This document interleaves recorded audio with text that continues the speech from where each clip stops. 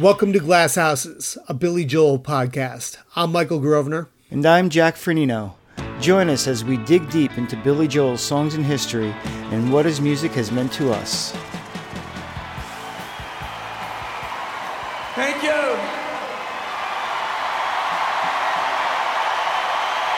Good evening, Shea Stadium.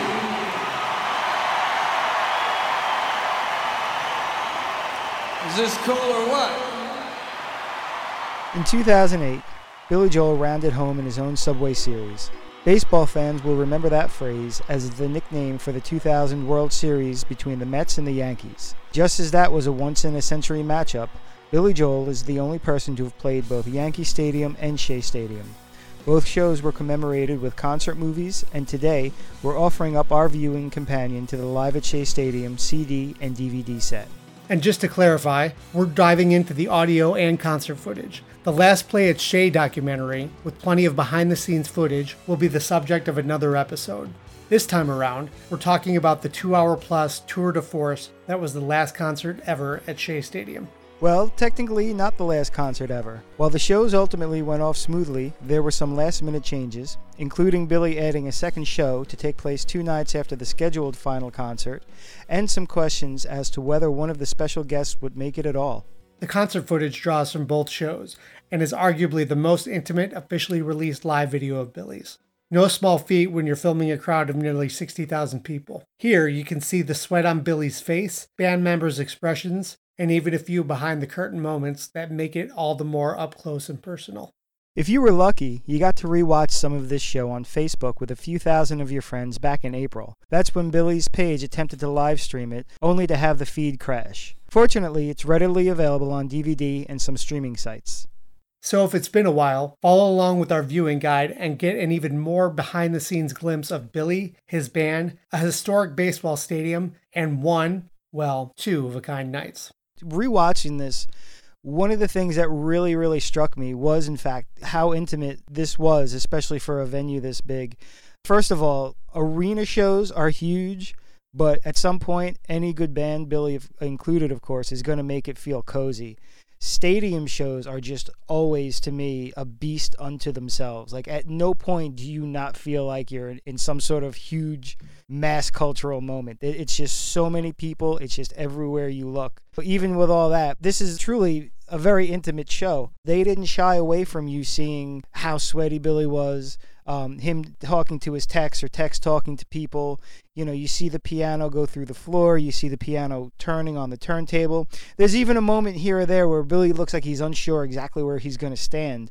They could have cut around that very easily, and director John Small consciously chose not to. I think a lot of concert films really try to hide that part of the experience and really make it look seamless and completely clean and everything like that. I personally liked being able to see a little bit of that you don't typically see in a concert film. I know John Small has been working with Billy since The Hassles. They go back a long ways, so he knows him really well, knows what he likes, knows what he doesn't like, and there's a big trust between the two of them, so I think John was able to really get creative here. And for my eyes, take a big stadium show and make it a really small feeling. The camera work is so good, the edits are nice and smooth, and you really get a nice feel for this show. We did Live from Long Island, and that's a great show, but I would, kind of put it to a good point at the limitations probably of what they could actually pull off.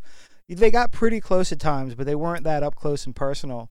And then Live from Yankee Stadium is great, but it's highly stylized. There's a lot of sort of flash moments, and it kind of looks like a music video. People mug for the camera here and there.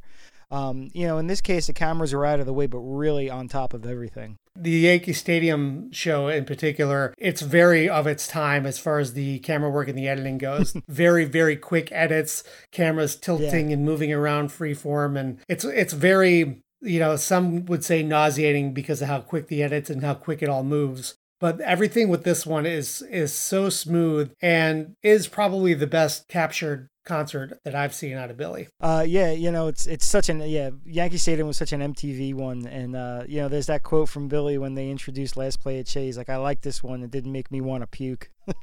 Right. And so there's also this great kind of through line that's going on behind the scenes throughout the entire concert.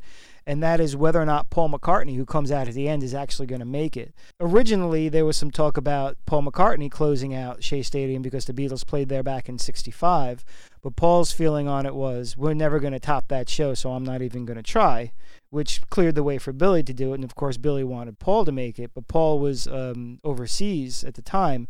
So throughout the show, they're wondering if Paul's going to make it at all. And they're kind of stretching for time a little, and they're doing this and that. And I don't think it's on the film, but apparently one of the texts comes out, hands Billy a towel, and says, Paul's in New York airspace, he's almost here. And they whisk him through customs as fast as they can. They get him off the plane. They had a connection that got the plane to land significantly early so they could get him off. They flew him through customs and everything. Police escort right to the stadium. I mean, it was pretty wild.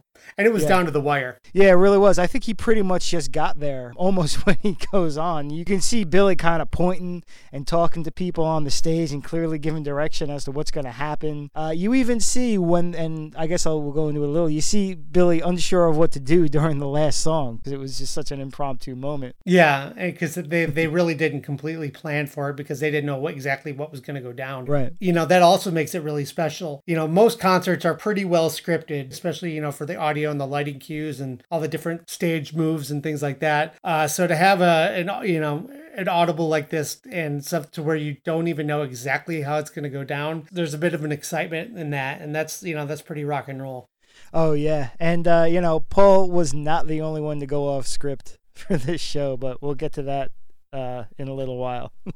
Absolutely, for sure. And I guess we should mention, too, that originally it was going to be just one show on July 16th of 2008 because it sold out so quickly and because all the scalpers and secondary ticket sites jacked up the prices to, in some cases, literally tens of thousands of dollars. Tickets for the first night were all under $100. I think they were up to $95, something crazy like that. Billy, then scheduled a second show 2 days later, which, drew some boos at the first show, and he was like, sorry for all you guys, I thought you bought a ticket to the last concert at Shea Stadium. One of the unfortunate realities of the modern ticket buying world, scalpers. And once Billy and his camp got wind of it, they said, so many of our people got screwed out of tickets. We need to do something so they can have a shot.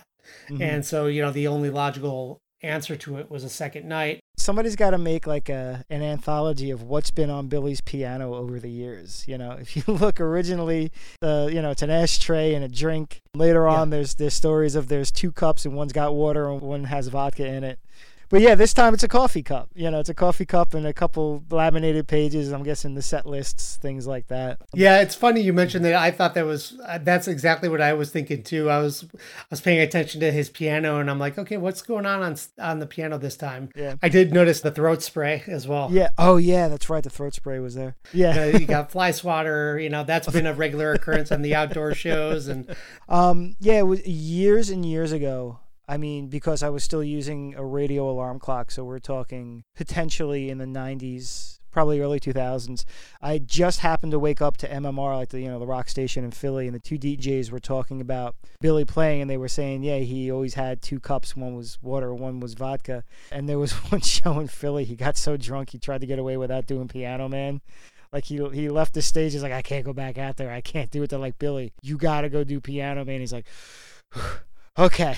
He heads back out there. Oh, that's funny. So we start off with Angry Young Man, and the one thing I noticed is that they sped up about, I think in the second verse, there's an audible spot where they just tick it up a couple notches there.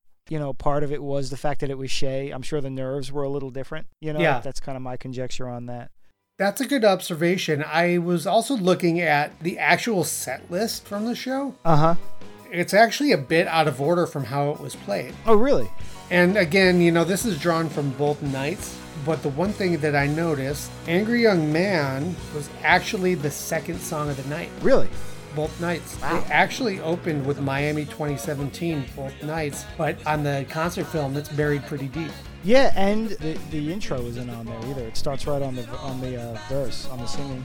Yeah, and he did that for a while. I don't know if this is an instance where it was just cut off for time. There was a period where they just completely lopped off that entire intro and went right into the verse. You know what's weird about that is because he introduces the orchestra, the string players, on Billy the Kid, but they must have been out for the first song then because the strings are on that one. Yeah, I wonder if he just didn't introduce them until the second time they were up. Wow, there's a lot of songs that didn't make it, actually. Night one was 37 songs. I'm going to have to rewatch the Last Played Shea documentary now and see what else is lurking in there that didn't quite make it. Oh, yeah, I think there is some additional footage. Yeah, I mean, John Mellencamp's not in it, Roger Daltrey's not in it, Don Henley's not in it. Second one here is My Life, and I like it in the number 2 slot. I think he's done that quite a bit. Like Live from Long Island, that's the number 2. It just seems to be a nice second song. I can't put my finger on what I like about it being second, but it sits well there. Yeah, it's a groover. I mean, Angry Young Men and even Miami 2017 is going to pick you up and smack you around a little, but My Life just kind of... It takes it down a notch, but not too far down. It gives you some place to go again, I think. That's a fair point. What I noticed about My Life is this is the first time you really have the 2 background vocalists pretty prominent on stage. On this show, you have Kevin Osborne and Peter Hewlett singing background vocals. Now, you may recognize Peter Hewlett because he has toured with Billy in the past. Uh-huh.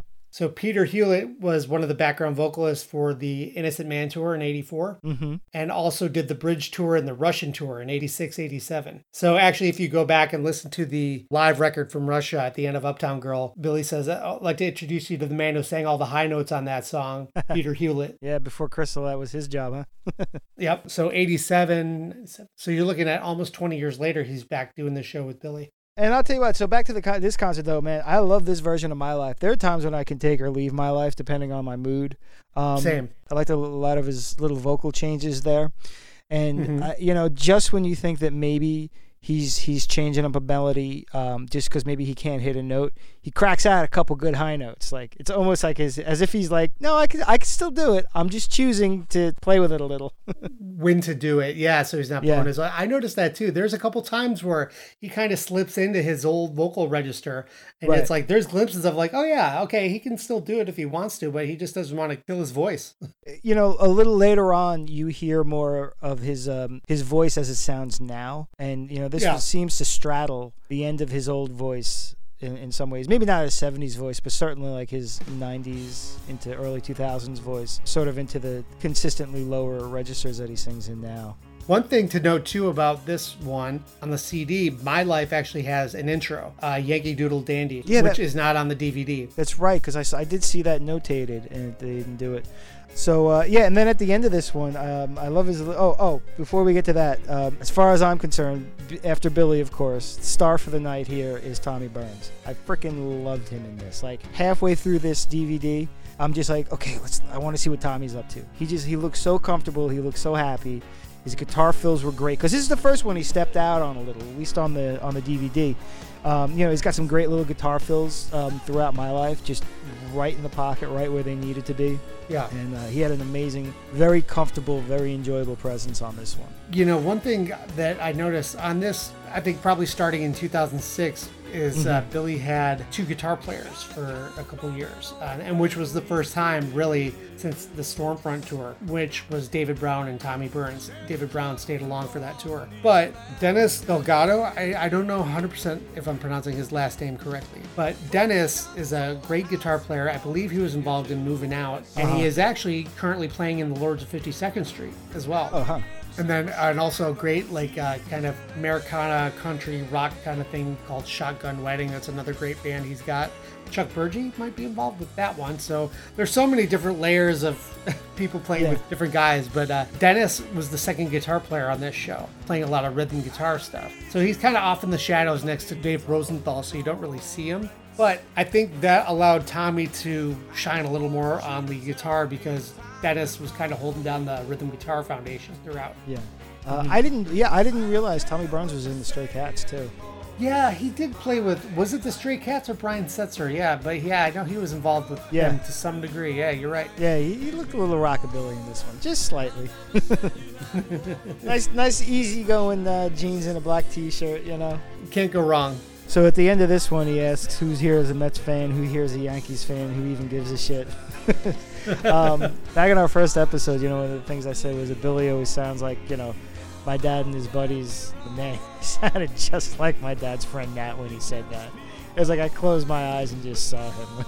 just his delivery of that was like right there. And then he makes a note of his personal tie. The Beatles played there in 1964, and that's when Billy Joel first started playing with the Echoes. Yeah, because he doesn't say the name of the band. He just says when I got with my first band. How many Mets fans are here?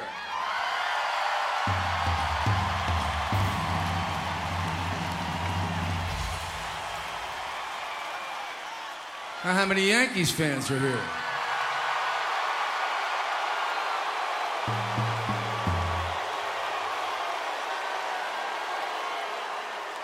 Now, who doesn't give a either way?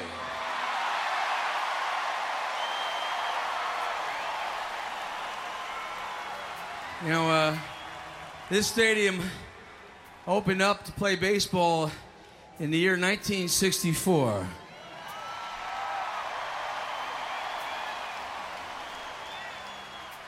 And that was the first year I joined up with a band and started playing rock and roll in a band, 1964. And they're going to be tearing this house down, but I want to thank you for letting me do the job and still keep doing it. It's the best job in the world. Yeah, so after My Life comes Summer Highland Falls. And the one thing that I noticed right off the bat is, he does what he's been doing a lot the last 10, 15 years. This song's from 1976 from an album called Turnstiles. Mm-hmm. He sets up so many songs like that now. Yeah. But after that, he just says the simple line, this is called Summer Highland Falls. Right. And the way he said it sounded so much like the Songs in the Attic version, except for the little laugh in between it. The way he said it, the inflection in his voice really took me back to Songs in the Attic. So that kind of surprised me for a minute. It's called Summer Highland Falls. It's such an iconic part of that song to me now is just, coming off Miami 2017 and that real calm, this is called Summer Highland Falls. It's a good version of it, third song in, people are kind of settling in now, and, Summer Highland Falls is pretty well known, but he kind of pulls back a little on the easy hits there, I would say. Summer Highland Falls is the first time you see the piano on the turntable rotating. Yeah, that was your first, because I think before that, if you're paying attention, you notice that he's facing one way and then facing the other. During Summer Highland Falls, you see it, or right before you see it turn around. Yeah, that is the first time you actually do see it moving. I think this might have been around the first era where that started to happen. I don't remember how early he started having the piano that rotated. It gave him a chance to easily play to different sides of the venue, which was nice. Especially now that he doesn't do the auxiliary keyboards and everything's from the digital grand piano now. And and he kind of continues that little non-hit vein. He goes right into Everybody Loves You Now, and you don't think he was going to do that at a show like this. That's a pretty deep cut. One thing I have to say, it was a little slower, but it sounded really good. He sounded a little Dylan-ish on the break. Kind of he did. A little affectation there. Yeah, I noticed that as well. They really was doing something weird that gave me a Dylan vibe. I like the background vocals on this. They were really, really solid all throughout. Nice harmonies. Mm-hmm. The groove was really solid as well, albeit slower, like you mentioned. Definitely had a Cold Spring Harbor vibe to the drum feel, the later version. Nice performance. Looking at this, now I'm at the time I thought we were following the actual set list, so we skipped the Entertainer. But then he goes into Zanzibar. And Zanzibar was one that, up until around that time, I don't think Zanzibar had been played live for quite a long time. So It was a real treat when that resurfaced. It was in every set for quite a while at that point. Mm-hmm. So I think it kind of got a little fatiguing. But this performance was just really good. The one thing I noticed, Dave Rosenthal, and it goes back to our conversation about how much care he took to really try and match the sounds on the albums. Yeah. David's keyboard sounds throughout this song are really on point. And I also loved Carl Fisher's solo. You really can't do this song without a horn player. You can, but it's the pinnacle of the song. So one thing I loved was how well Carl moved between sticking with the original and doing a little something of his own. Mm-hmm. So you heard a lot of note for note from the album but then he gave it his own personality with a couple runs and a couple lines in it as well. Yeah. And it was just a nice blend of the two. And of course, he goes a little further at the end. Freddie Hubbard fades out on the record, so he gets a little more time to do it up. Yeah, it really showcases him nicely here. Vocally, I thought Billy, when he goes into the whoa, he's really going for it there. Yeah, that's true. A couple lyric changes in this one. One more risque than the other. So yeah, it was Rosie knows he's such a credit to the game. It's Rosie knows he'll never make the Hall of Fame. And then later on, it's she's gonna pull her panties down for me, and Crystal gives him a look. Yeah, she shoots him a look. That was funny. And that's what I like being able to see is the interplay between the band members on stage. Because there's jokes and inside stuff going on all night long. Yeah. They're giving you a show, but that's how they keep themselves entertained and engaged, is just to have fun with each other. Right. To see that kind of thing go back and forth was funny. Yeah, and they framed it really well too. John Small got a nice good cropped in shot there, so both heads were perfectly framed up. Yeah, I thought so as well. I also love the walking bass line on this. A couple of times Andy Sicilian really let a note ring out for an extra beat or two than it would on the record, because the record was really cooking. Really nice effect, and one of the times he does it, it's a nice close-up on the bass strings, and you can watch his hands just really slide through that. That was a nice treat. Andy really gives Doug's parts a lot of justice. Just a super tasty player, and you almost forget the bass runs and things like that going on Zanzibar. I mean, the rhythm tracks are all the Lords guys. It's Liberty and Doug and all them playing on it. It's not jazz guys. Right. And it sounded so good, and the guys here in 2008 really, really did a nice job with it. Billy will joke sometimes about how, if he plays a deep cut, people know to go to the bathroom. They actually leave in, at one point during this song, you see how many people up front start leaving their seats and go do their thing. Oh my gosh, you noticed that too. That was funny, because there was that wide shot. There were some people definitely not engaged in that song, getting up to get a beer or pee or whatever. Yeah. I noticed that for sure. Yeah, I hope a few of them got embarrassed. They were like, oh man, what a dope I look like. Right, exactly. That's something that you definitely didn't see on any of the other ones, and they have that footage. It's out there. Oh yeah. But yeah. You know what else is funny about this one, because it's 2008? How many people had digital cameras and not phones? Yes. Yes.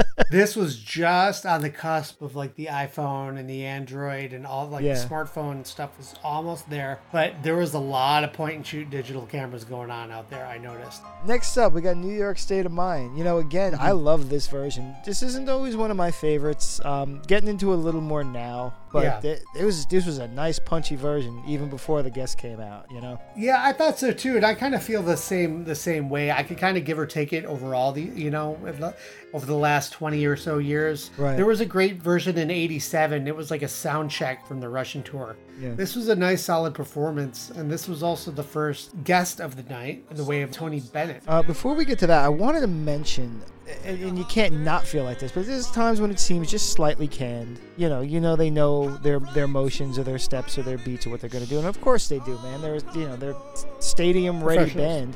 There was times when they especially Billy just cracks through and does whatever the hell he wants. And the beginning of this one, that's a great example. That opening piano bit, there's some tension in there. You feel like he almost doesn't make the run. And there's just those moments he gets up top. You're like, how is he gonna make? Is he gonna make it back down the keys? And it just sets up so much excitement for this song. And I think that's a big part of why I enjoy this one so much. Tony Bennett comes out. I got freaking chills, man. I love Tony Bennett. Tony's great. Yeah.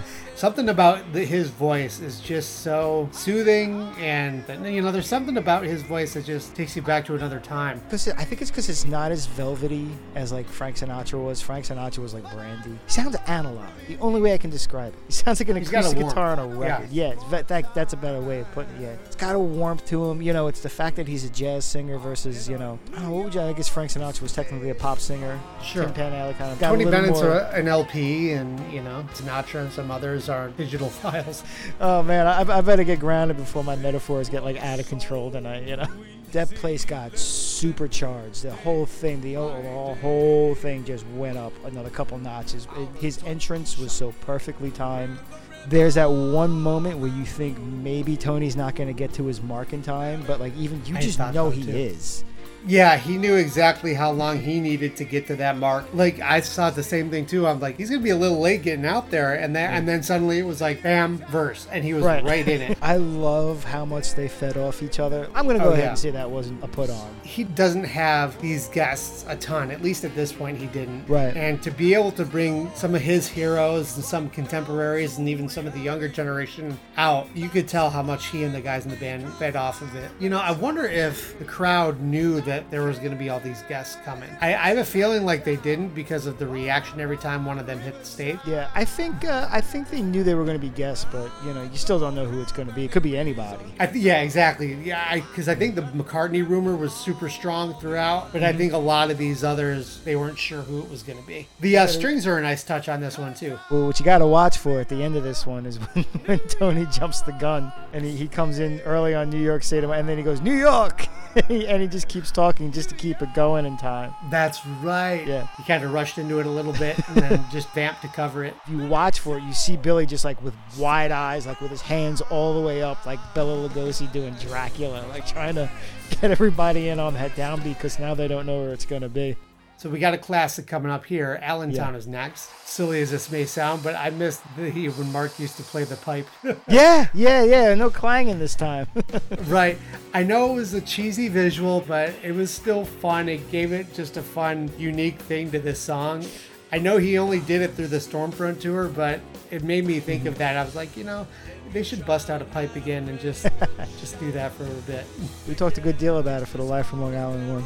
Okay, here's another moment I liked in this one. Crystal's cymbal roll. Pulling off a good cymbal roll, there's a definite art to that. I feel like it would be patronizing to be like, oh, Crystal does a good cymbal roll, because of course she does, but it was just a moment where you really saw her just draw out the right dynamic. As a drummer, I really enjoyed that. When you can play the dynamics just right and have that much control over the cymbal, it can really enhance a moment like that, and this certainly did. Yeah, you really push the song. You give the song a nice push when you get it just right. For sure, and keep in mind that prior to Stormfront, there wasn't a whole lot of auxiliary percussion going on the albums as well. And Crystal never overplays. She picks great moments throughout the back catalog to really enhance the songs that just give it a nice flavor.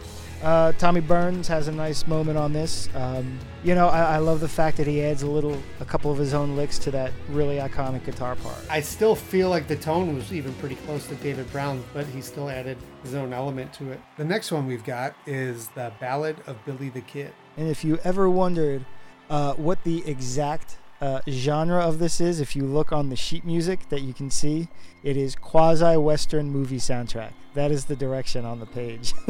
Oh, that's funny. Yeah. I've never seen that. That's hilarious. Because sometimes you see funny markings, you're like rollicking, or like, fast-paced, energetic. It says something on the top to tell people quasi-Western movie soundtrack. I want to know who wrote that. I want to know if that was Billy just taking the piss and being like... You bring up a good point. David Rosenthal is actually the one who wrote all the charts. Oh, really? Okay. And so he did all the string and horn arrangements for this show. So all of that is his, and he really has a good ear for the recording. So much so that when the intro played by the live string section, first I literally thought it was a cleaned up tape from Piano Man, because it sounded so note perfect from the original studio version. And you know what's funny about this? So you got Crystal on stage, you got a whole orchestra on stage, and he's still doing the clip clops with his mouth. Yep. All right, one thing I didn't like about this version, they didn't do the stops like on the Songs in the Attic version. I take umbrage. Umbrage has been taken. Noting it in the file. I second your umbrage. I'm with you there. I actually wrote that down as well. Crystal did a nice job with the harmonica solo. Oh, that's right. Yeah. She would have been the one who replaced Russell Javers doing it. I can't imagine it's easy to play something so clean in a big rock stadium setting. And again, like back earlier on Angry Young Man, same thing. I never really noticed as much like her performances playing harmonica, but I was really impressed with both of those. Billy the Kid's a well-known song, but again, not a huge hit, and the fact that you're getting this one in with the orchestra is really cool. So from there we go to Always a Woman, which is it's a hit, that's a staple. Am I the only one that thinks it's weird that somebody proposed during this one? It's not a happy song. Yeah, it's like, it's about like, hey, everyone in the industry thinks my wife is a bee or whatever, you know, but I think she's amazing. To me, not a song to propose to. Yeah, right. That's like Sting always being like, I found out Every Breath You Take was their wedding song. I was like, ooh, how's that going? She can go wherever she wants. She's ahead of her time.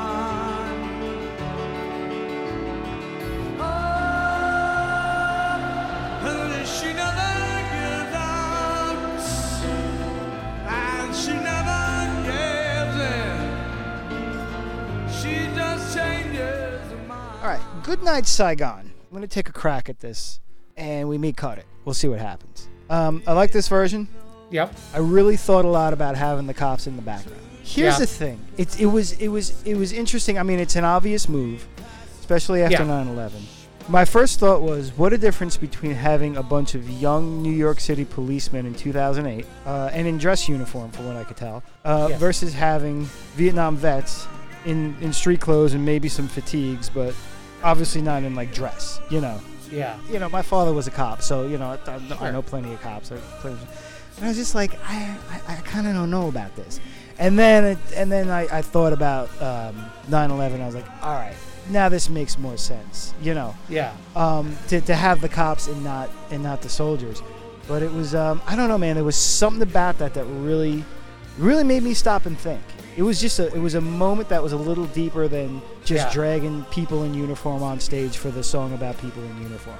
Yeah, I feel like it made a lot more, you know, like when you would do it in the 80s and seeing the vets then on stage, like arms around each other, huddled around, it kind of took you to that place. Yeah, I wouldn't have gone for the cop thing if it wasn't for that. I wouldn't have bought that in any other city. If he came to Philly and he did that with a bunch of Philly cops, like no disrespect to the cops at all, but I'd be like, there's a disconnect. It doesn't work. Yeah, New York is the only place you can pull that off. And what was also interesting about the New York State of Mind, like I was saying, like where they really show you a little behind the scenes things. I like that when Tony Bennett's coming off, you see the stage crew with the flashlight pointing towards the platform, like where he's gonna, you know, where he's gonna step and go off stage. Yeah.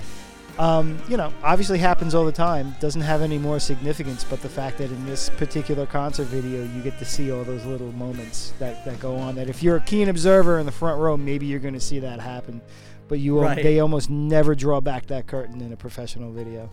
I'm not great at telling from ear if it's original but this felt close to the original key. Yeah, there were moments where his voice was pretty close to the record, I thought. I thought so too. This was one of the most shining examples of that through the verses, where his voice was like it felt eerily similar to the Nylon Curtain, which I loved. Yeah, because he sounded real kind of thin and vulnerable. You felt like it was a guy out in the jungle by himself singing. And then I just want to point out too with the cops too, it's just another interesting little behind the scenes moment, because again, they have a million camera angles to choose from. 99% of the time you see everybody standing perfectly still, but there's one shot from the back where you kind of see one of the guys just moving around a little. And I just appreciate it that nobody's going to stand perfectly still that long, you know. And they just chose to make them human and not just statues. It's just a little touch that makes a difference.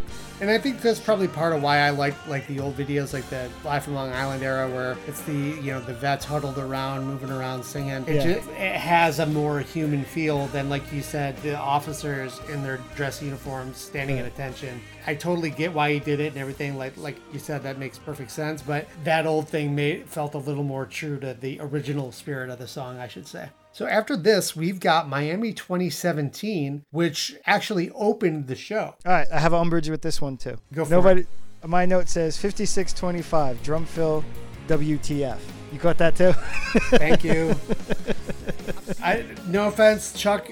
Chuck's a great drummer, and I get why he wants to bring his own flavor with it, but certain songs just don't call for straying really far. And this one, I think all around strays super far from the song. That drum fill got me, and I even just said overall that it just felt kind of clunky. Here's the thing, and maybe I think we're talking about the same one. They clearly chose another take. He's playing the groove, and you hear the drum fill, and it's a close-up on his hands.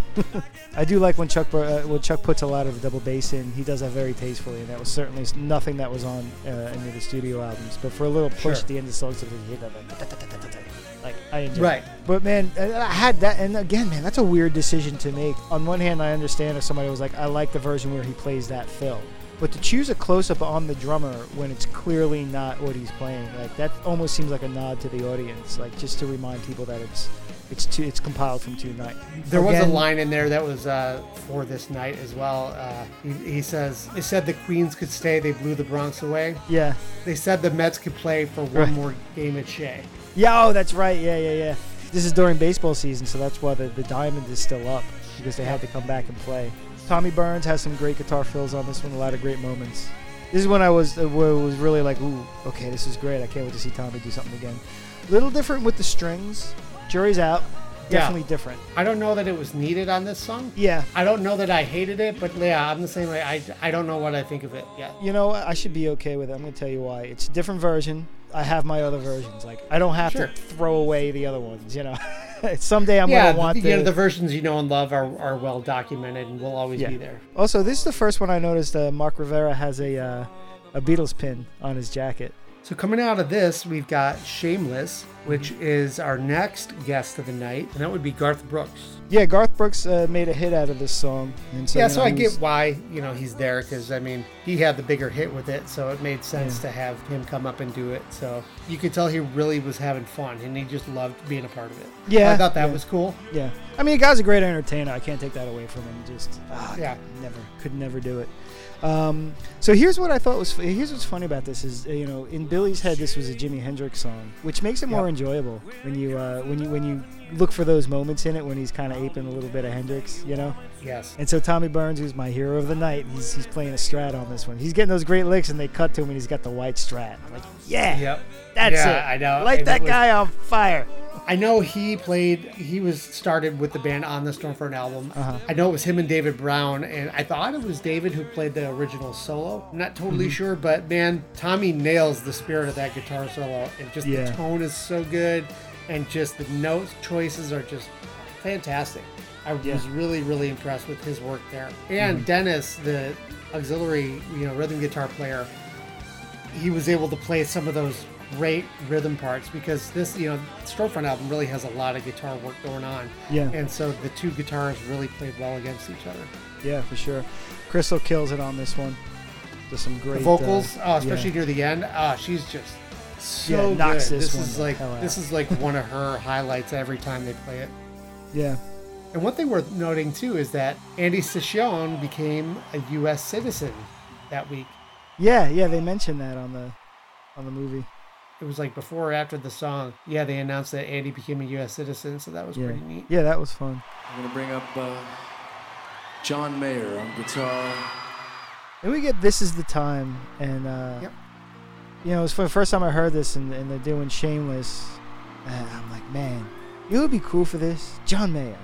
And then the next song, they bring out John Mayer. And I like John Mayer. Perfect choice. Yeah, I don't have any John Mayer records, but I don't turn them off when I hear them. I could probably buy a record or two if I really felt like it. But wow, what a perfect song to bring him out on, because his guitar tone fits This Is the Time like a glove, man. Yeah, I get why they haven't played this live really over the last 35 years or whatever, because this song is really so centered around David Brown's guitar work. Yeah. It's just so signature to the song, and no offense to Tommy or anyone who's played guitar in the band, but it's so unique to that kind of player, and I've never seen, John Mayer is not playing the same notes by any stretch, but I've never seen anyone come close to having the feel for this song that John did. It's like, dude, watching John Mayer on this song is like watching Scorsese direct Leonardo DiCaprio. Like, you're just bringing out something special that not everybody gets out of here. Yeah, you're absolutely right about that. It's funny. I actually have a John Mayer story that's related to Billy. Oh yeah. Back when I was working with Liberty, back 2000, 2001, I was also doing a little bit of work with John Mayer. Oh, okay. And I was an Aware rep, which was a street team member for Aware Records, which John started out on Aware Records and Columbia Records, and then ultimately moved on to just Columbia. But the first time I met John, I was selling merch for him at a small club in Orlando, maybe 200-300 people. It was like one of those $5 cover at the door kind of shows. Oh, wow. Yeah, and so that was the first time we had met, and we got to know each other and hung out a bit when he was in town there. And we reconnected, a year or so later when I was still working for now Columbia. And, we got to talking, and when Liberty and I became friends, I would share with him some of the music I was into. And one of the CDs I gave him was this young guy, John Mayer. It was like his EP that was out before he even had the record deal. Oh, and wow. Liberty really dug the stuff. It's like, wow, man, this guy's really great. Yeah. And so I tell John, I said, hey, I actually gave your album to Billy Joel's drummer, Liberty DeVito. And John, he was like 23 at the time. He was floored. Just the fact that he's like, somebody in Billy Joel's band digs my stuff. He's like, that is so cool, man. That's cool. And so fast forward, 15 whatever years later to see John now on stage with Billy, who can certainly hold his own now on a big stage. Right. I was like, wow, I remember when he was just so excited that any one of those guys was even hearing his music. It's just, It was so crazy to see like how far he had come in that time. It was really cool. Well, as far as I'm concerned, he owed you a ticket to Shea then. You should cash that in. Seriously. Yeah, and I love him with Dead and Company too. I really dig those. I've listened to a couple of those shows. I like. It's a little smooth, but I like it. I think it fits really well. Yeah, he's a great player, and he can adapt. I mean, he can do the blues thing, he can do the Dead thing, he can do. Yeah. He writes some fantastic pop tunes, so he's a really versatile player, and just it was a treat to see him play on this. Yeah, for sure. Last thing I want to say about this song is this is just I guess this was a moment where it really, really crystallized for me. But all throughout, John Small does a great job capturing the energy of this show. From the beginning, you felt like you were in a stadium. You really, really, really did. It's not always what you get. Live from Long Island, the performances are great. You don't feel like you're sitting there, and that's fine because you get the performance. As we said, the Yankee Stadium is very stylized. This one, and this is the time. I think the first couple of songs you get that feel because when you're in a stadium, I'm actually surprised it was dark out because usually stadium shows start and you're still light. The sun's still up. But you get that low, boiling energy kind of feel that you get in a stadium show, and you feel it here. And this is the time I think he really managed to capture. I really felt like I was in the audience for this song. Yeah, that's a great observation. The shots are pretty tight. It's like he had a great way of getting close and tight without feeling obtrusive. So you feel like you're there, but you're not like in the way of the show. Yeah, just so well done. Yeah. Yeah, so next we've got Keeping the Faith.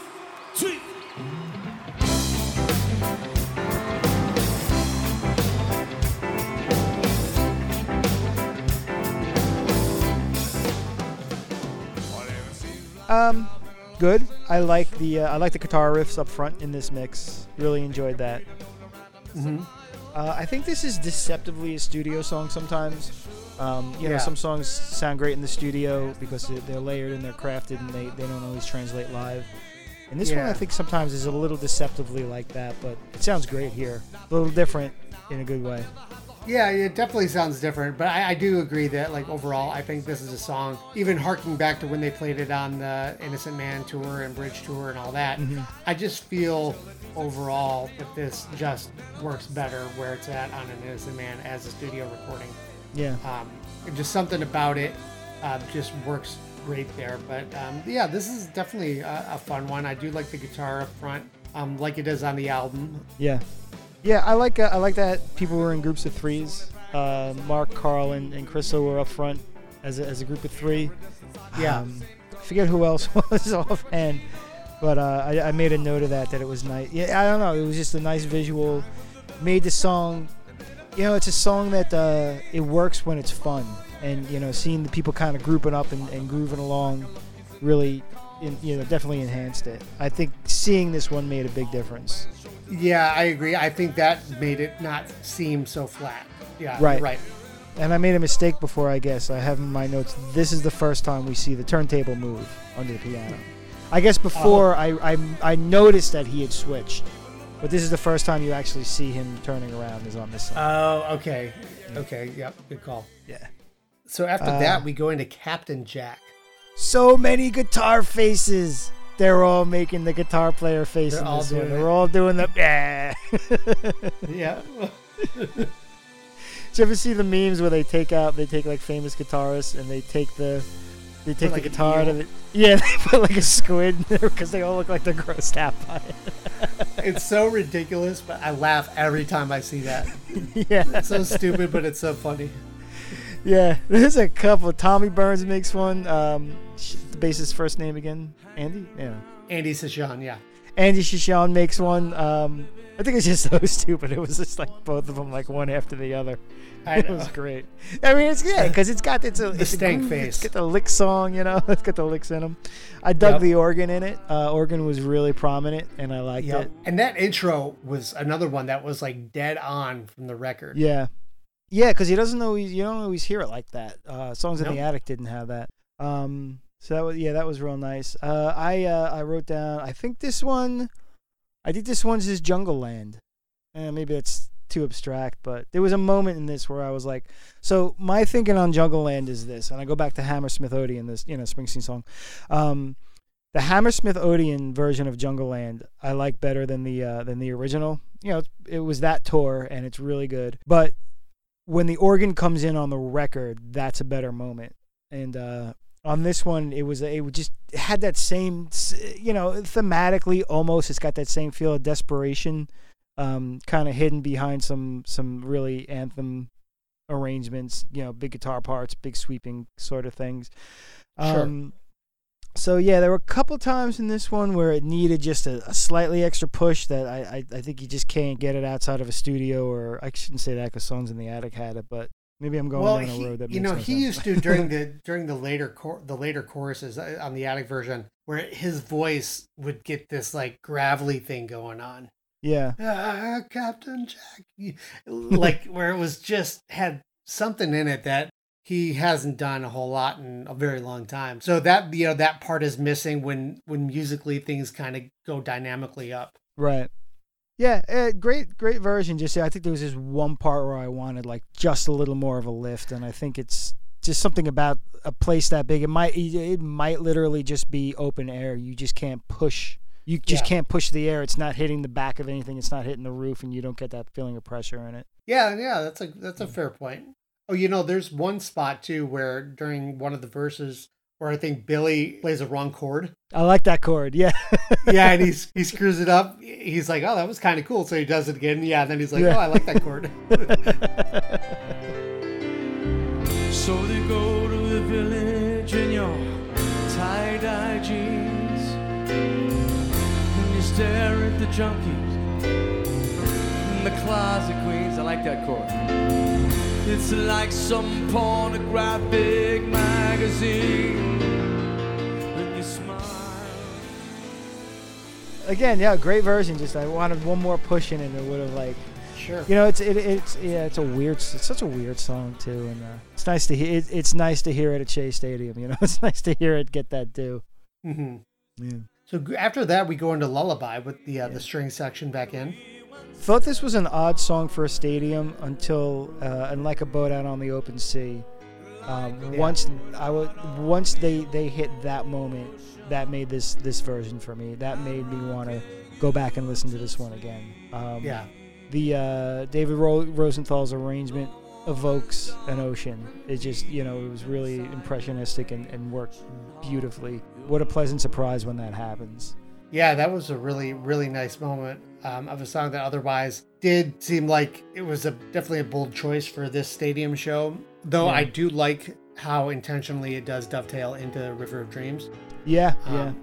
So they really do go well hand in hand together. And so I did like that aspect of it. But yeah, that was an interesting, and again, it gave the other guys in the band a little bit of a break. So they all got to step off stage for 3.5 minutes. Right, for sure. And then we get into River of Dreams, and we've talked about before how well Billy sequences his shows, and you just get that party thing going. And this definitely hits it off. I love this version of it. Energy is great. The background vocals are killing it. Mm-hmm. I love his manic faces in this one, man. He goes to town on that piano in the middle of this one. This is and again, this is a moment where you think it's Shea Stadium, it's the last show, they're recording it, you're gonna play a little safe. He does not. He just starts pounding out on that piano. Whatever he's feeling in that moment is just flying out of his hands. Yeah, I like that. That's like his unscripted moment in the song where he's just that's gonna dictate where he's at that night, and it's great every time. Yeah, I like the choruses I wrote down. No, that's a good song. My bad. Still on River. So yeah, and then he puts I saw her standing there. No, he Hard does Day's that later. Night. Hard Day's Night. Yeah, he puts Hard Day's Night in the middle. That was a moment too. Like they pulled it off. If you just hear it, you don't think anything of it. When you're watching, you see that there's a bit of eye contact, making sure that they hit it. Yep. Which I enjoyed too. I don't know if it was a last minute choice. I don't know what the deal was, but it was a nice human moment. You see Tommy and Billy looking at each other, making sure they hit that just right. Yeah. What I noticed at the very top of Hard Day's Night was the first guitar player to play the chord, that classic opening chord, was actually Dennis. And then Tommy plays it, and then they go into the song. My theory here is that Dennis isn't in Billy's monitor. So Billy didn't hear the opening chord. So Tommy plays it again. Right, yeah. Damn, man, he picked that up quick, because it sounded like they did it twice on purpose for some reason. Yeah, and you feel something happening there. So yeah, that's my theory, because I almost feel like Billy was waiting for the chord and didn't hear it the first time. Yeah, because there is something about the way he kind of leans when he does it. To be like, okay, he's kind of leaning is. in, like, where is it? And then so Tommy does it the second time around. Then they go into it. So I could be wrong, but a lot of people don't realize in your monitor mixes, it's not the full band. So a lot of times it's like, okay, I'm going to have kick drum, a tiny bit of guitar, I'm going to have bass, my vocal. If you were to just listen to a monitor mix, odds are it's not going to sound good to you. Oh, yeah, for sure. The listener, you know what I mean? It's just what whoever's mix that is needs to do a good performance. So it's kind of a wonky mix. And so I'm guessing, because Dennis was a lot of rhythm guitar, a lot of color stuff, I'm guessing he wasn't even in Billy's monitor. Yeah, I mean, Billy needs his piano and his vocals more than anything, or the person in that position would. I mean, when I get mine, first thing I love like busting on guitar players. I'm like, take the guitar out of my mix. I don't care. Yep. Ooh, that's super with common. Your solos. Yeah. Especially if you're using amps on stage. If you have fractals, there's no stage volume with guitars. But if you've got any cabinets on stage, you usually don't need any guitar in your wedge or your monitors. Yeah, I just take bass and vocals and call it there. Yeah, so. I typically was bass, vocal, and maybe a little bit of my kick drum just so I could feel it a little more. Oh, that's a good point. Yeah, I should do that more often. Once we get the hell out of here, I'm going to try that. There you go. Yeah. So after Hard Day's Night, we're going into We Didn't Start the Fire. Yep. And he introduces Crystal here and notes everything that she plays. Yeah. If you see it on the stage, she plays it. And this is the first time Billy's standing with the guitar. We also see the piano going down into the stage, too. They leave that in. That's another one of those moments. Yeah, you see the trapdoor open with the piano going down. So, yeah, like we've said in most other concert films like that, there's a cutaway during that moment. And then when you cut back to center stage, it's just magically gone. So you can actually kind of see a little bit behind the curtain with that. Crystal her vocals at the ending and throughout, just are always a highlight of this song. Yeah, for sure. Along with that, my only note here is fucking Tommy. Yeah. He just did a great job on this one. Yeah. I like this. The choruses are a little more streamlined. Yeah. In a way, a little heavier, and I like that a lot. Yeah. The only thing I don't love about the choruses is instead of like Billy singing the choruses, he kind of does that ad-lib thing. Yeah. Just for my taste, I don't love that. But like near the end, he sings the chorus. But yeah, that's my only beef, I'd say, with the chorus. Right. Oh yeah, I did notice another thing too, that he throws in a line right before he starts the Birth Control Ho Chi Minh verse. Yeah. Where he just says, "Then they built Shea."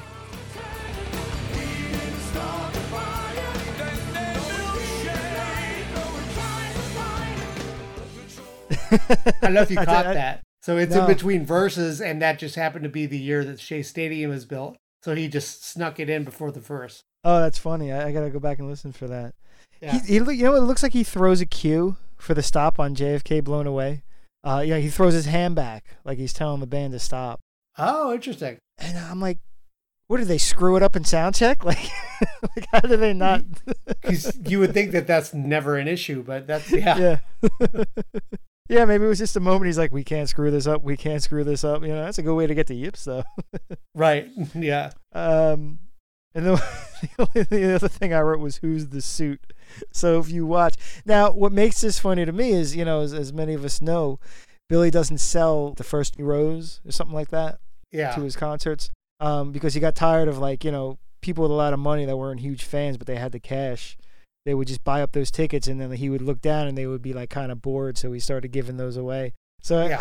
I know it just tickled me that, like, during the crowd shot, there's like just one guy in a 3-piece suit. I'm like, you wore a 3-piece suit to a concert at Shea Stadium? Sure. Like, who are you impressing?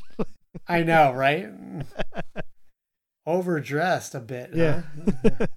On the floor and everything, you know. Though it is funny, I did see some people at the Metallica S&M show.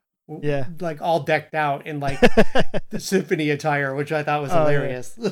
I mean, at least you can That- figure that's a that I little got. ironic. Yeah, you know.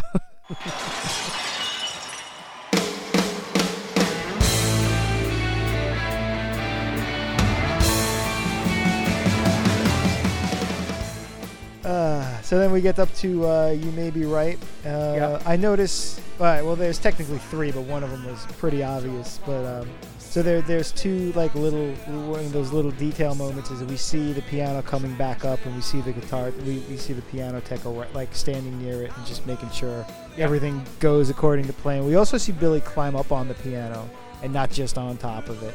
So that whole sequence there. This one's really nitpicky, but like I said, he is my hero for this show. Is you see Tommy hitting his stomp pedals before a solo. Yeah. Just a tiny little thing, you know, but you usually just don't see it, you know. Right. I mean, I didn't know effects pedals were a thing until I knew a guitar. Granted, it was in like 7th grade, but Yeah. you just didn't see that. You know what I mean? Like if you watched the video or something, you never saw them like actually hit the stomp pedal and do something. Changing their tones and Yeah, pedals. Yeah. And then, of course, Billy flips off the camera at the end. At the end, yeah, I noticed that too. I wrote that down. I say here that, yeah, nice, solid performance overall for sure. And Billy is like just super loose and having fun with it. This was fun to see. Yeah. Then we are like deep in party mode now. You know, we're like, it's like a 3.5 song arc if you count Hard Day's Night. It's like now you got a couple cocktails in, you're loosening up, you know? Yeah, everybody's dancing. Yeah.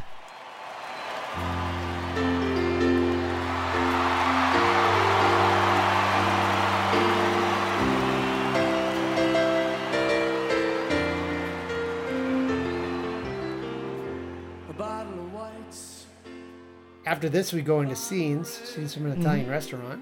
Yeah, there's a slight wardrobe change here. Crystal's now wearing a Billy Joel Mets jersey. Oh, that's right. Yeah. It says Joel 08, I think, on the back. Yeah. And scenes, I just love this version of Scenes from an Italian Restaurant. Yeah. It's such a good song overall. I don't know. I just like it. Mark's solo, I thought, was great. I dug the horns and all that. That stood out to me. What are your thoughts? It's not my favorite version of it. I think the problem is that it's such an amazing song. You know what I mean? That like, it's a tough one to knock out of the ballpark every single time. I think in some way, you know, nothing wrong with it. Great version. If I was there, I would have enjoyed the hell out of it. But as like an outside spectator, it's okay. Yeah, like if you're stacking up all the versions I can find, this isn't the one. You know what I mean?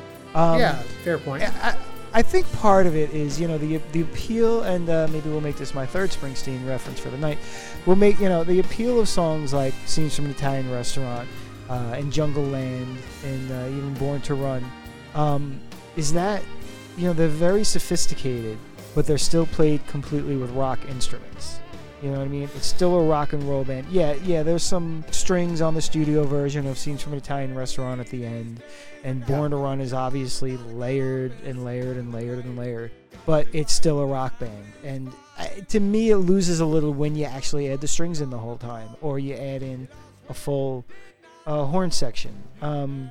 It takes away what makes these songs really, really exciting, really fascinating, is that it's a rock band playing it, and these weren't guys that went to music school, man. This is woodshop, This is I learned how to make an ashtray, Right. I gotta ground these metaphors soon, but but I think I said that about Metallica once. Is that's what I liked about them. It's like it's so bolt on. That's the charm to it. Is like they just figured out how to work the machine themselves. Yeah. So my favorite well, I don't know if it's my favorite, but it's definitely up there. If you look up Rare World Premiere live on WIOQ in 1977, I think it was like the first time they played it. The excitement on that one's amazing, and it's live, so there's no overdubs on it. Yeah. And I think that really does it for me. So the only thing that doesn't do it is just it obviously calls. It's such a theatric song that it calls for all that extra instrumentation. But I think the extra instrumentation actually takes away its rock and roll charm. Yeah, I can see that. And, back in the 70s, the guys then had cracked the code on it so early that they found a way to make it so powerful just with the 5 or 6 of them on stage or whatever. Right. And that's all it needed. And it was so powerful. Yeah. Yeah. Yeah. And then I guess we're technically still in party mode. Scenes brings it down a little. It just gives you a breather for a couple parts of the songs there. Only the Good Die Young is next. Great version. I got no notes on it. It's only the Good Die Young. It was fine. I thought it was solid. I felt it could have used a little more punch, maybe a little more energy. Maybe that just has to do with the tempo. This band plays it a little slower than I typically prefer it. Maybe if they ticked up the BPM a little bit, it might have given it a little bit more movement. But otherwise it was pretty solid, I thought, and nothing stood out one way or the other. Yeah, great. It's great in sequence. I wouldn't pull this one out and listen to it. Right. In the sequence of it, it's perfect. It works in context. Yeah. Right. Yeah. And then next is the big, big, big reveal of Paul McCartney.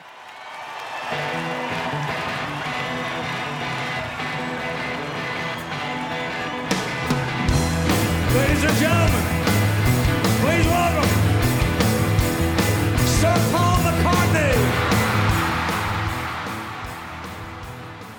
So a little bit prior must have been when they came over to tell Billy that he's in U.S. airspace or whatever. Yeah. And I think they didn't even know for sure, because after Only the Good Die Young, you can tell they're all kind of rushing around. It's we're doing this now. You see Billy rush over to Tommy and David, and I'm thinking it's him telling them that hey, Paul's here. We're doing right.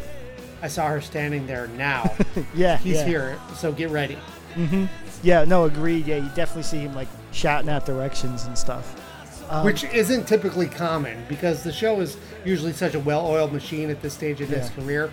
He's usually not powwowing with the band mid-show, and that I'm pretty confident that was the case here. Paul was there. Yeah. Paul was ready. We're calling an audible. Let's go. Right, had to be, yeah, because I think we were almost walking off after Only the Good Die Young, and he was kind of hurting them, I mean, what's the mechanics of the stage is that big, everybody's screaming, you're playing in a bar, you could turn around and talk to somebody, what are you gonna do? You're gonna cup your mic and start bellowing across the stage and think you're gonna get heard, All right, another Grateful Dead reference. The Grateful Dead had in-ears that they used to talk to each other during the. I'm sure they still do it now for Dead and Company. But I think there's actually tapes out there where you can hear their entire conversation. They're like, all right, we're going to go to this part now. Okay, we're going to do this. Towards the end, it was Jerry, it's a C sharp, Jerry, that kind of thing. Oh, that's hilarious. Yeah, but so they clearly, Billy Joel doesn't need those because he doesn't sprawl anywhere near as much as the Grateful Dead. Right. So something like that's happened. The tech has to come out and tell him something. He's got to run over to Tommy and say something. He doesn't have, So that was a great moment, and that was one that there would be no reason not to put that in, because if you know the backstory of waiting to see if Paul's going to show, I was waiting for that to happen. The first time I watched this, I was because I think I had known the story or whatever. Then I was okay, ooh, is he there? What's happening? Wait, it's River of Dreams. He comes out here. I thought he would be here later. Right. Yeah, so you see that going by. Yeah, man, that song goes by in a flash, too. You're almost like, did you just, like, shuffle Paul McCartney back off the stage? Like, what the hell was that? Those early Beatles tunes are so short, you know? Yeah. You got songs that are like minute and a half, minute 50 seconds, and they go by in such a blink. And, yeah, this first go-around, it was like he was up and he was gone. It was, like, so fast. Right. Yeah, and so Paul, which I love, you know, being a bass player, he's got the classic Hofner bass that he's been playing for years. And so since Paul is playing bass, Andy is not playing bass on this song. He's only singing background vocals. So it's kind of strange to see him without a bass on. Yeah. He picks it up, right? Is it at the end of this one? Is when he like picks it up by the neck, like near the headstock, just holds it up. Holds it all the way up. Yeah. Yeah, Paul's one that his voice has maintained. I from what I've heard, it's you know, it's got to do with his technique that, you know, he's just maintained his voice. He never like tore up his vocal cords or anything. Even for all the screaming that he does, he kept it. He kept himself in good shape, and yeah, he sounded great here. You got to figure like only Paul McCartney, who's seen it all, can like be rushed from JFK to 55,000 screaming fans and just show the most minutest hint of, okay, what the hell's going on right now? Because he just comes on, he's like, oh, hello. And then just, I know, is in it, you know? Yeah, the way his entrance there was just so funny. And yeah, just to go from like off the plane into the limo, rushed over and Right. boom, ba-doom, so quick. But man, the crowd was so electric when he walked out on stage. Yeah, yeah. I like got goosebumps watching that. Yeah. You see him like he's not nervous, but he definitely like scans for a second. And he's like saying, "Oh, hello." He's just like taking stock of everything, and you know, figuring out how he's gonna do it or something. Yeah, yeah. No sound check, no nothing. Oh, nothing. I'm gonna say no in ears. Oh no. Yeah. No. And you know, I'm sure he's got, you know, his bass is going through Andy's rig. That'd be my guess. Right. Yeah. Yeah, so, you know, I guess the one thing we don't necessarily see, or maybe I'll go back and check, is whatever they're doing at that moment to get that bass plugged in, because you certainly don't hear any pops, you know, that you might hear from a plug going in and out, you know. Yeah, that's a good point. Yeah, I mean, the thing is, like, he didn't leave the moment hanging, you know. He kept, you know, because it's coming off Only the Good Die Young, and he could have, you know, in the back of his head being like, hey, man, they're going to wait 90 seconds for Paul to get out here. But he didn't. He just rushed it and he kept that show going the whole time. Yeah. Yep. That's a big difference. Yeah. Especially if he's just going to do I Saw Her Standing There. It's going to go by in 2 minutes and 5 seconds, you know? Right. Yeah. And then just as quick as he's up there, he's gone. Like you said, it's such a short performance. And he, you know, he's already off stage. And then they go into Piano Man, which, you know, Piano Man's what it is. But, man, it's hard to pass up what just happened. Yeah, you feel follow up, I should say. Yeah, it's a heavy version. It's a rocking version of this, man. They definitely ticked this one up. Not tempo wise, it had a little more energy. Not that, and you know, it's just the one that works well, kind of relaxed. The studio version is a little thin production wise, which works for it. Sure. So they give it a lot more body, especially in this version. And the waitresses practicing politics as the businessmen slowly get stoned. They're sharing a drink they call loneliness, but it's better than drinking alone. And I just see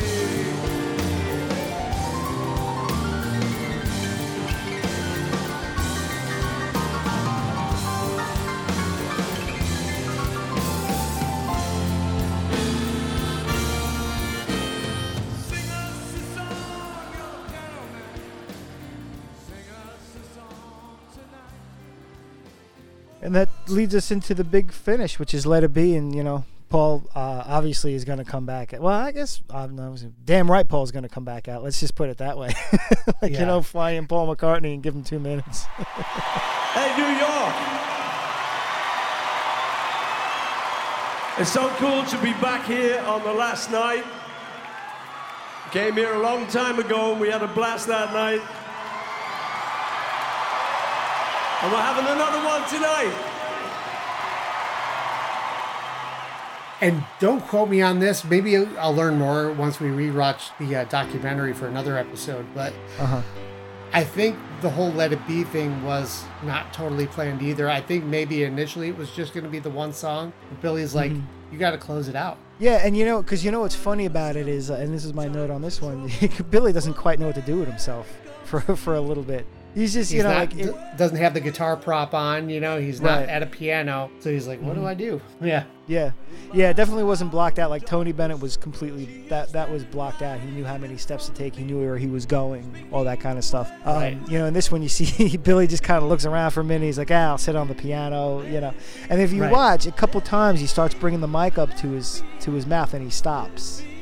Like he's gonna Probably sing, really- but he decides just to let it happen. Yeah, without him. Exactly. Yeah, because it's not like they split the verses or anything. He just harmonized a little. Yeah, I noticed that too, because clearly this wasn't rehearsed, so he was just kind of feeling the moment and when he was going to kind of, like you said, provide a little bit of harmony, and when he would decide sometimes at that moment just to lay off and let it, let everything else happen. I would really, really wonder if the Paul McCartney thing isn't what inspired John Small to leave in all those things, like on the back end. You know what I mean? Like, you almost wonder if it's because you couldn't pass up showing all those uncertain moments of Paul coming out. Maybe he decided, you know what, let's just show a little more of that. Let's show him what it looks like to see to put on a concert a little and lead up to those moments. Yeah, I think that's a good theory. I'm not surprised. I wouldn't be surprised if that was an intentional thing, like because of that. You're right. Yeah, we got to make a list sometime of like all this stuff we wonder about, and like one day we're gonna get that shot. We're gonna start asking. Right. And whoever we ask is gonna be like, do you really think? Answered. Yeah, and they're gonna be like, do you really think I remember that? Yeah, Billy would probably be like, I can't believe there's people who think about this shit. We're like the comic book guy on The Simpsons now. Right. Exactly. You see the one with Xena Warrior Princess, and they're like in episode 13B, you play you do this, you do that, and it's like a wizard did it. It's interesting to think about. Just why they when you watch a video like this and why they make the decisions they do. What does that bring to the table? What was John Small thinking when he made those choices about those cuts? And and it's kind of like that with an album too. It's like the final product is like such a moment in time that's recorded and preserved. Mm-hmm. But prior to it being done, it can go a million ways. And so many decisions go into the final product that can really dictate how something's going to end up.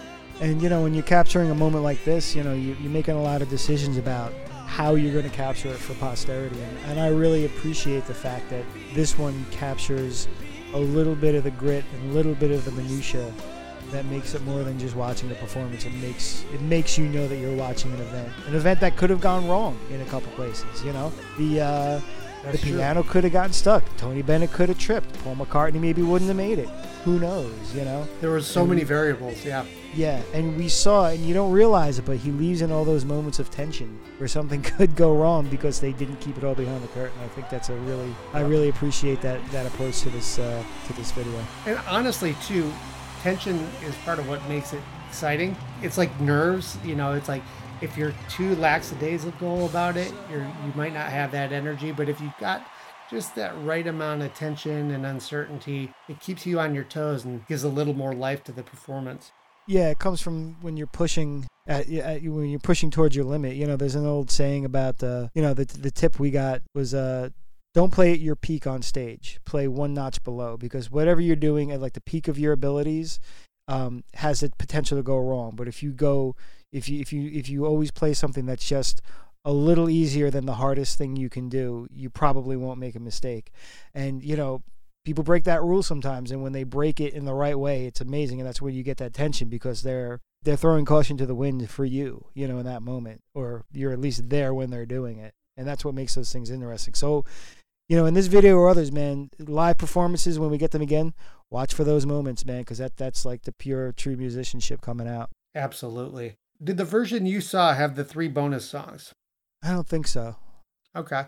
Well, maybe I'll touch on these just real quick. There were the DVD and Blu-ray version that came out had 3 additional songs. Mm-hmm. We had Walk This Way with Steven Tyler. I'm gonna have another old friend come up and do this next song. You probably know this one. Please say hello to Steven Tyler from Aerosmith.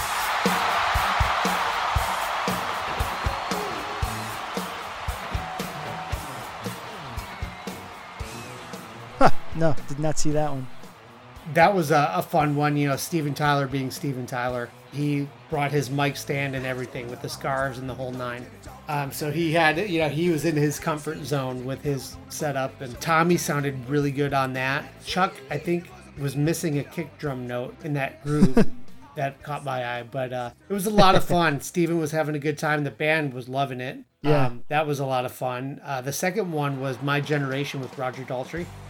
Yeah, that's notated in a lot of places. I figured it was in the documentary somewhere.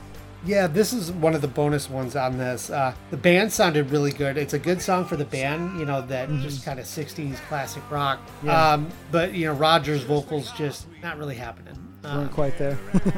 And it's, you know, those songs were, I'm sure, hard to sing in 1970. So Yeah. I kind of give him a pass on that. But yeah, I feel like he wasn't quite hitting those notes. But it was fun to see him up there. And I noticed the bottom part of his mic and around the first part of the cable was all wrapped in tape because you know how he swings the microphone around all the time? Yeah. It's just to make sure the XLR doesn't pop out from the mic. Right. And so, you know, I noticed that was all taped up like it usually is for him, and that was kind of funny. Yeah. And then the last one, which was my favorite of the three, was Pink Houses with John Mellencamp. Yeah, I'm seeing that in the set list, and that didn't make it in.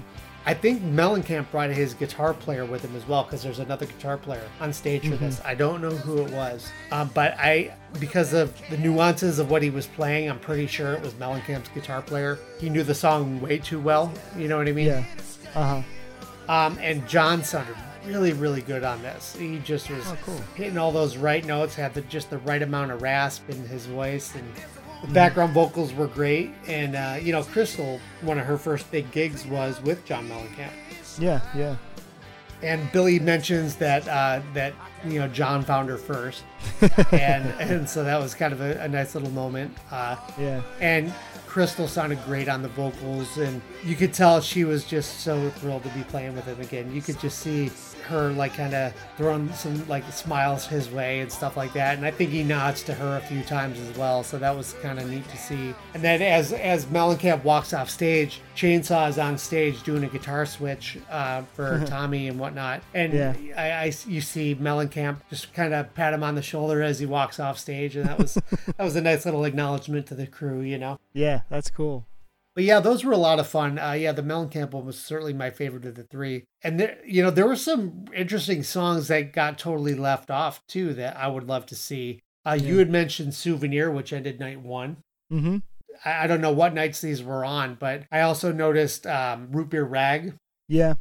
Don't Ask Me Why, Downeaster Alexa, and This Night, which I thought was really cool. Oh, wow. I want to find a copy of that. Yeah. There's a few other cover. I mean, they did She Loves You. They did Stand By Me. They did Boys of Summer with Don Henley, which which doesn't really get mentioned almost at all. Yeah. No, you're right. Yeah, it's always such a damn shame, man. Like, just give us the whole concert, for Christ's sake. Like, what the hell? I've always wondered why that happens so often. It's so rare that you get a true full concert. Yeah. I mean, all right, I'll give it to you, dude. If you're gonna make, I guess it's like if you're gonna put it out, you're not there, so maybe they're gonna make some adjustments so the listener at home gets a great experience because it's not the same experience. But at some point, man, you just want the whole thing. Like, can't you just? Live at Leeds is a great example by The Who. Like when that was like a milestone live album that had like 6 tracks on it. Granted, a couple of them were really long. So then that was the original. And then when I got it, there was the expanded version, and it was like 78 minutes long. They pushed the edge of the CD. And in the liner notes, because they only had Sparks from Tommy, in the liner notes, they note that they also did the whole thing, and they say, perhaps in another reissue down the line, you'll get that. I'm like, nah, you're just messing with me, man. And sure enough, that one came out. And it had, like, it was just the whole thing. Wow. And I think, but here's the bitch of that one. If I remember correctly, they put Tommy completely on another disc, which threw it out of sequence. Like, that's not how they did it. They did Tommy in the middle. Like, God, just give us the damn Zappa. You Can't Do That on Stage Anymore Volume 2 is stellar, and it's noted as one of the it's the only one out of that series that's just one concert. All the other ones are famously, he would like literally overdub performances from different years and give you like this new version of a song. And even that one, there were edits in it. It's like, just give us the album. Just give us the concert, you know? Yeah.